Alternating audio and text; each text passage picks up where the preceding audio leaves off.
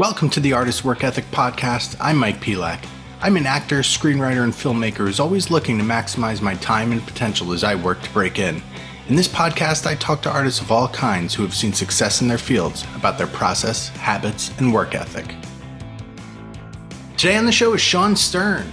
Shawn is the singer and guitar player for the influential punk band Youth Brigade, which he formed in Los Angeles in 1980 alongside his brothers Mark and Adam. Shawn then co-founded BYO Records, which put out releases by the Bouncing Souls, 7 Seconds, among many others.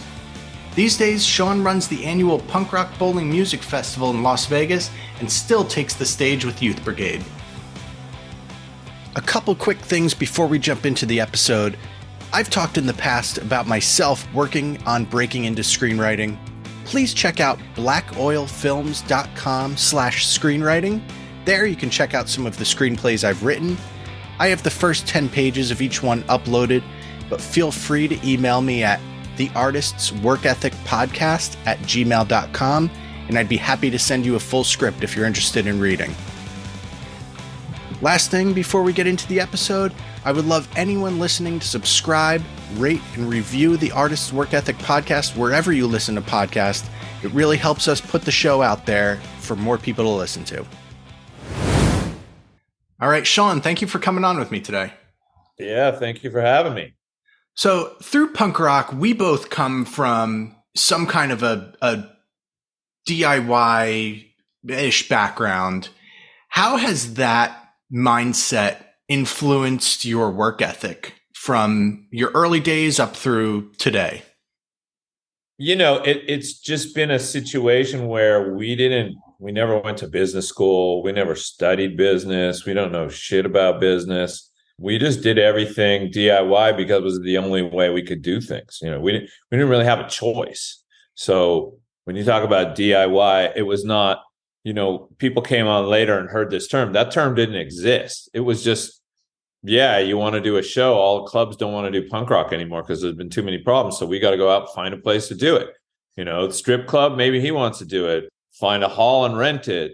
Put a record out. Okay, how do you do a record? And we go down and we talk to the guy at the pressing plant and the guy who made the labels and and we just taught ourselves. I mean, it really goes back. You know, we had a house in Hollywood that we rented, and my brother and I had done a little bit of construction, soundproofing a garage when we started the band. Same sort of thing, you know. It's always been that way in our whole lives, you know. Well, we don't have the money to pay somebody to do this, and it didn't even occur to us that you would hire people to do these things. It was just, how do you do it? Let's figure it out. To the point of going, you know, there was no internet. We'd go to the library. When I had to do plumbing and I didn't know what I was doing, I'd ask the guy at the hardware store, and whatever I didn't understand, I'd get a book from the library. Same thing on booking shows, same thing. You know, we just figure it out, ask a lot of questions, trial and error, make some mistakes, but we are also extremely lucky too. So you've worked with a lot of bands over the years through Punk Rock Bowling, BYO Records. Do you see a pretty clear connection between the bands who continue to work hard through the years and the ones that end up with a, you know, we'll call it successful or a true career out of it? Yeah, as far as the punk bands go, yes, definitely. I mean, that I would tell bands when the label was back up and running in the 90s through the last, 25 years until the last 8 to 10 years, we'd pretty much not been doing much. But I would always tell bands, look, when I was making a pitch to them that why they should sign with us, I'd say, look, I can't tell you you're going to sell 1 million records and make millions of dollars, but what I can show you is how, if you're willing to work, you can earn a living playing music and doing something you love. It will be a lot of work, you know, and most bands are all, yeah, sure. That sounds great. Not a lot of them actually followed through on that. Bouncing Souls are a great example of a band that actually listened to us for the most part and has done, you know, what we said. They made a career and they make a living playing music, doing something that they really love. Do you think a lot of that is just the perseverance and persistence of, you know, in the case of a band, always being on the road, always writing, and just doing those things that they need to do to continue progressing forward? Yeah, I mean that's the ideal, right? And then there's a lot of dumb luck too. There are bands that don't do that, and they get a hit song and they just explode. I mean, it's that's market economy. Who knows? But I think that there is something to be said for being able to go do the work, write music, go out and play, build an audience, and you make lifelong fans and you make a career out of it. Sure. I think that's the tried and true way to do it, and it works for most bands. If you can, there's also the chemistry of the members of the band, and there's a lot of factors, of course, but that whole idea of DIY, it's a lot of work. A lot of people don't understand that, but there is a lot of work when bands are on the road, 250 concerts in a year, going all over the world and putting out a record every year or two. A lot of work. So you've done a lot in your career between Youth Brigade, BYO, Punk Rock Bowling. Do you think the work ethic that you've got that's allowed you levels of success with all these projects comes from how you were raised or some other external factor in your life? I mean, I think there's something about how we were raised. We were lucky enough that my dad was a doctor, and then he started writing for TV, and we moved to California when we were young. But we always had to do chores. We got a small allowance, which didn't really cover much, and so we were always encouraged to go out and, you want that thing, then go out and work. So we lived in Toronto. We used to shovel snow in the winter, rake leaves in the fall, and sell lemonade on the corner in the spring and summer when we were 6, 7, 8 years old. And then we moved to California. We started in all kinds of little businesses, and I started working jobs when I was 13, 14 years old. So it's always been a thing that if you want things, you're going to have to work and you're going to have to earn money. And that was something that was instilled in us. And then we took that and realized, okay, this is how things work. And it's not that difficult to figure out. So if you're working from when you're a teenager, you understand, hey, I really don't want to have to spend my life working these shit jobs. So if there's a way that I can avoid this, I'd like to do that. And music came up, and promoting shows and music and starting a record label, all these things, they just sort of fell in our lap. And even in the times in between when we took some time off and I worked some other jobs, I realized I don't want to work for, if I'm lucky enough and have something that people are interested in, that I don't have to work for someone else doing something that I'm not happy doing. I prefer that, even if I'm not, going to be successful making millions of dollars or whatever, or just so long as I can pay the rent and pay the bills and do what I want to do and have a good time and make my own schedule and stuff, then that's what I prefer to do. And I'm extremely lucky to be able to do that. So how are you these days structuring your day-to-day to balance, what you've got going on professionally and just balancing that with the rest of your life? I'm a workaholic. So I wake up in the morning and I go straight to work, and I work all day, take a little time off here, a little time off there. And basically in the last 15, 20 years, I try to, I've traveled so much in my life just on tours. So that's become the next thing, right? I go out with my partner, and she's from Italy, and we travel. I've been traveling with her in the last, 8, 10 years. And it's weird because I'm so used to going to places and just staying one night and then going to the next. And she does art conservation, and every town we go, she's going to go into every little church that's in there. And, I really get to explore cities. So it's a different way of traveling. But that's really, for me, the thing I look most forward to these days, besides the festival and going out and seeing bands and having a good time, is just being able to travel with her and just see the world in a different perspective than, hey, I'm here to play a show and then I'm moving on to another city the next day. It's not exactly ideal way to see places. Yeah, from the inside of a venue and a van. Yeah. In thinking about goal setting, I love the whole concept of goal setting. It's one of the things that helps keep me focused and, on task with what I'm trying to do. How would you say you organize yourself, either short-term, long-term, to facilitate your vision for whatever project you might be working on?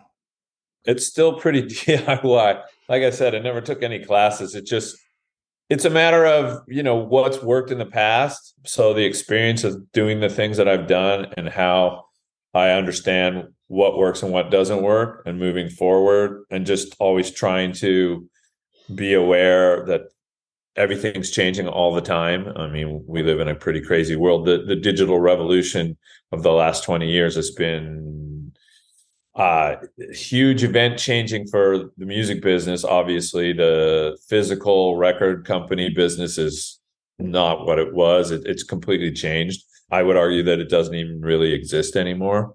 There's a lot of really good things about the fact that anyone can make music because you can use computers and get their music out through YouTube and social media platforms, which is wonderful. But and think, if you think about it, there were certain people involved in music for since recorded music existed, who were basically the gatekeepers of who got to get in and who didn't. And that was terrible, because there's plenty of musicians, plenty of great artists out there that never got an opportunity. These kids started a band in high school. They played in their garage, hence the garage band term. And they played for their friends and locally. And then they decided to go get jobs. They needed to get jobs because they couldn't make a living, or go to college or whatever it was. And you never heard from them. So that was unfortunate. But now you have the opposite. In this country, especially, things swing from one extreme to another. This system is it's not fair to everybody. Great, let's fix it. Okay, and then you swing to a completely opposite pendulum. So now you got digital revolution. So before, you had to have money to buy the equipment, you had to have money to find a record label behind you, and they were only going to decide on, they were making the decisions on what was and what wasn't good. Right now, it's swung completely opposite. It's for such huge freedom that anyone can make a recording. You see that on things like all these TV shows like The Next American Idol, where someone becomes famous because they're terrible, and that's the thing. So now anybody can record something and put it up on TikTok or YouTube. Doesn't mean they should. Just because you can doesn't mean you should. There are a lot of mediocre art being made in the world. It's very similar with filmmaking. I mean, at this point now, there's a whole category basically of iPhone films, and they look great. But the same thing with music. If the backbone isn't there, it's just going to kind of go onto YouTube or wherever and just sort of sit, Yeah.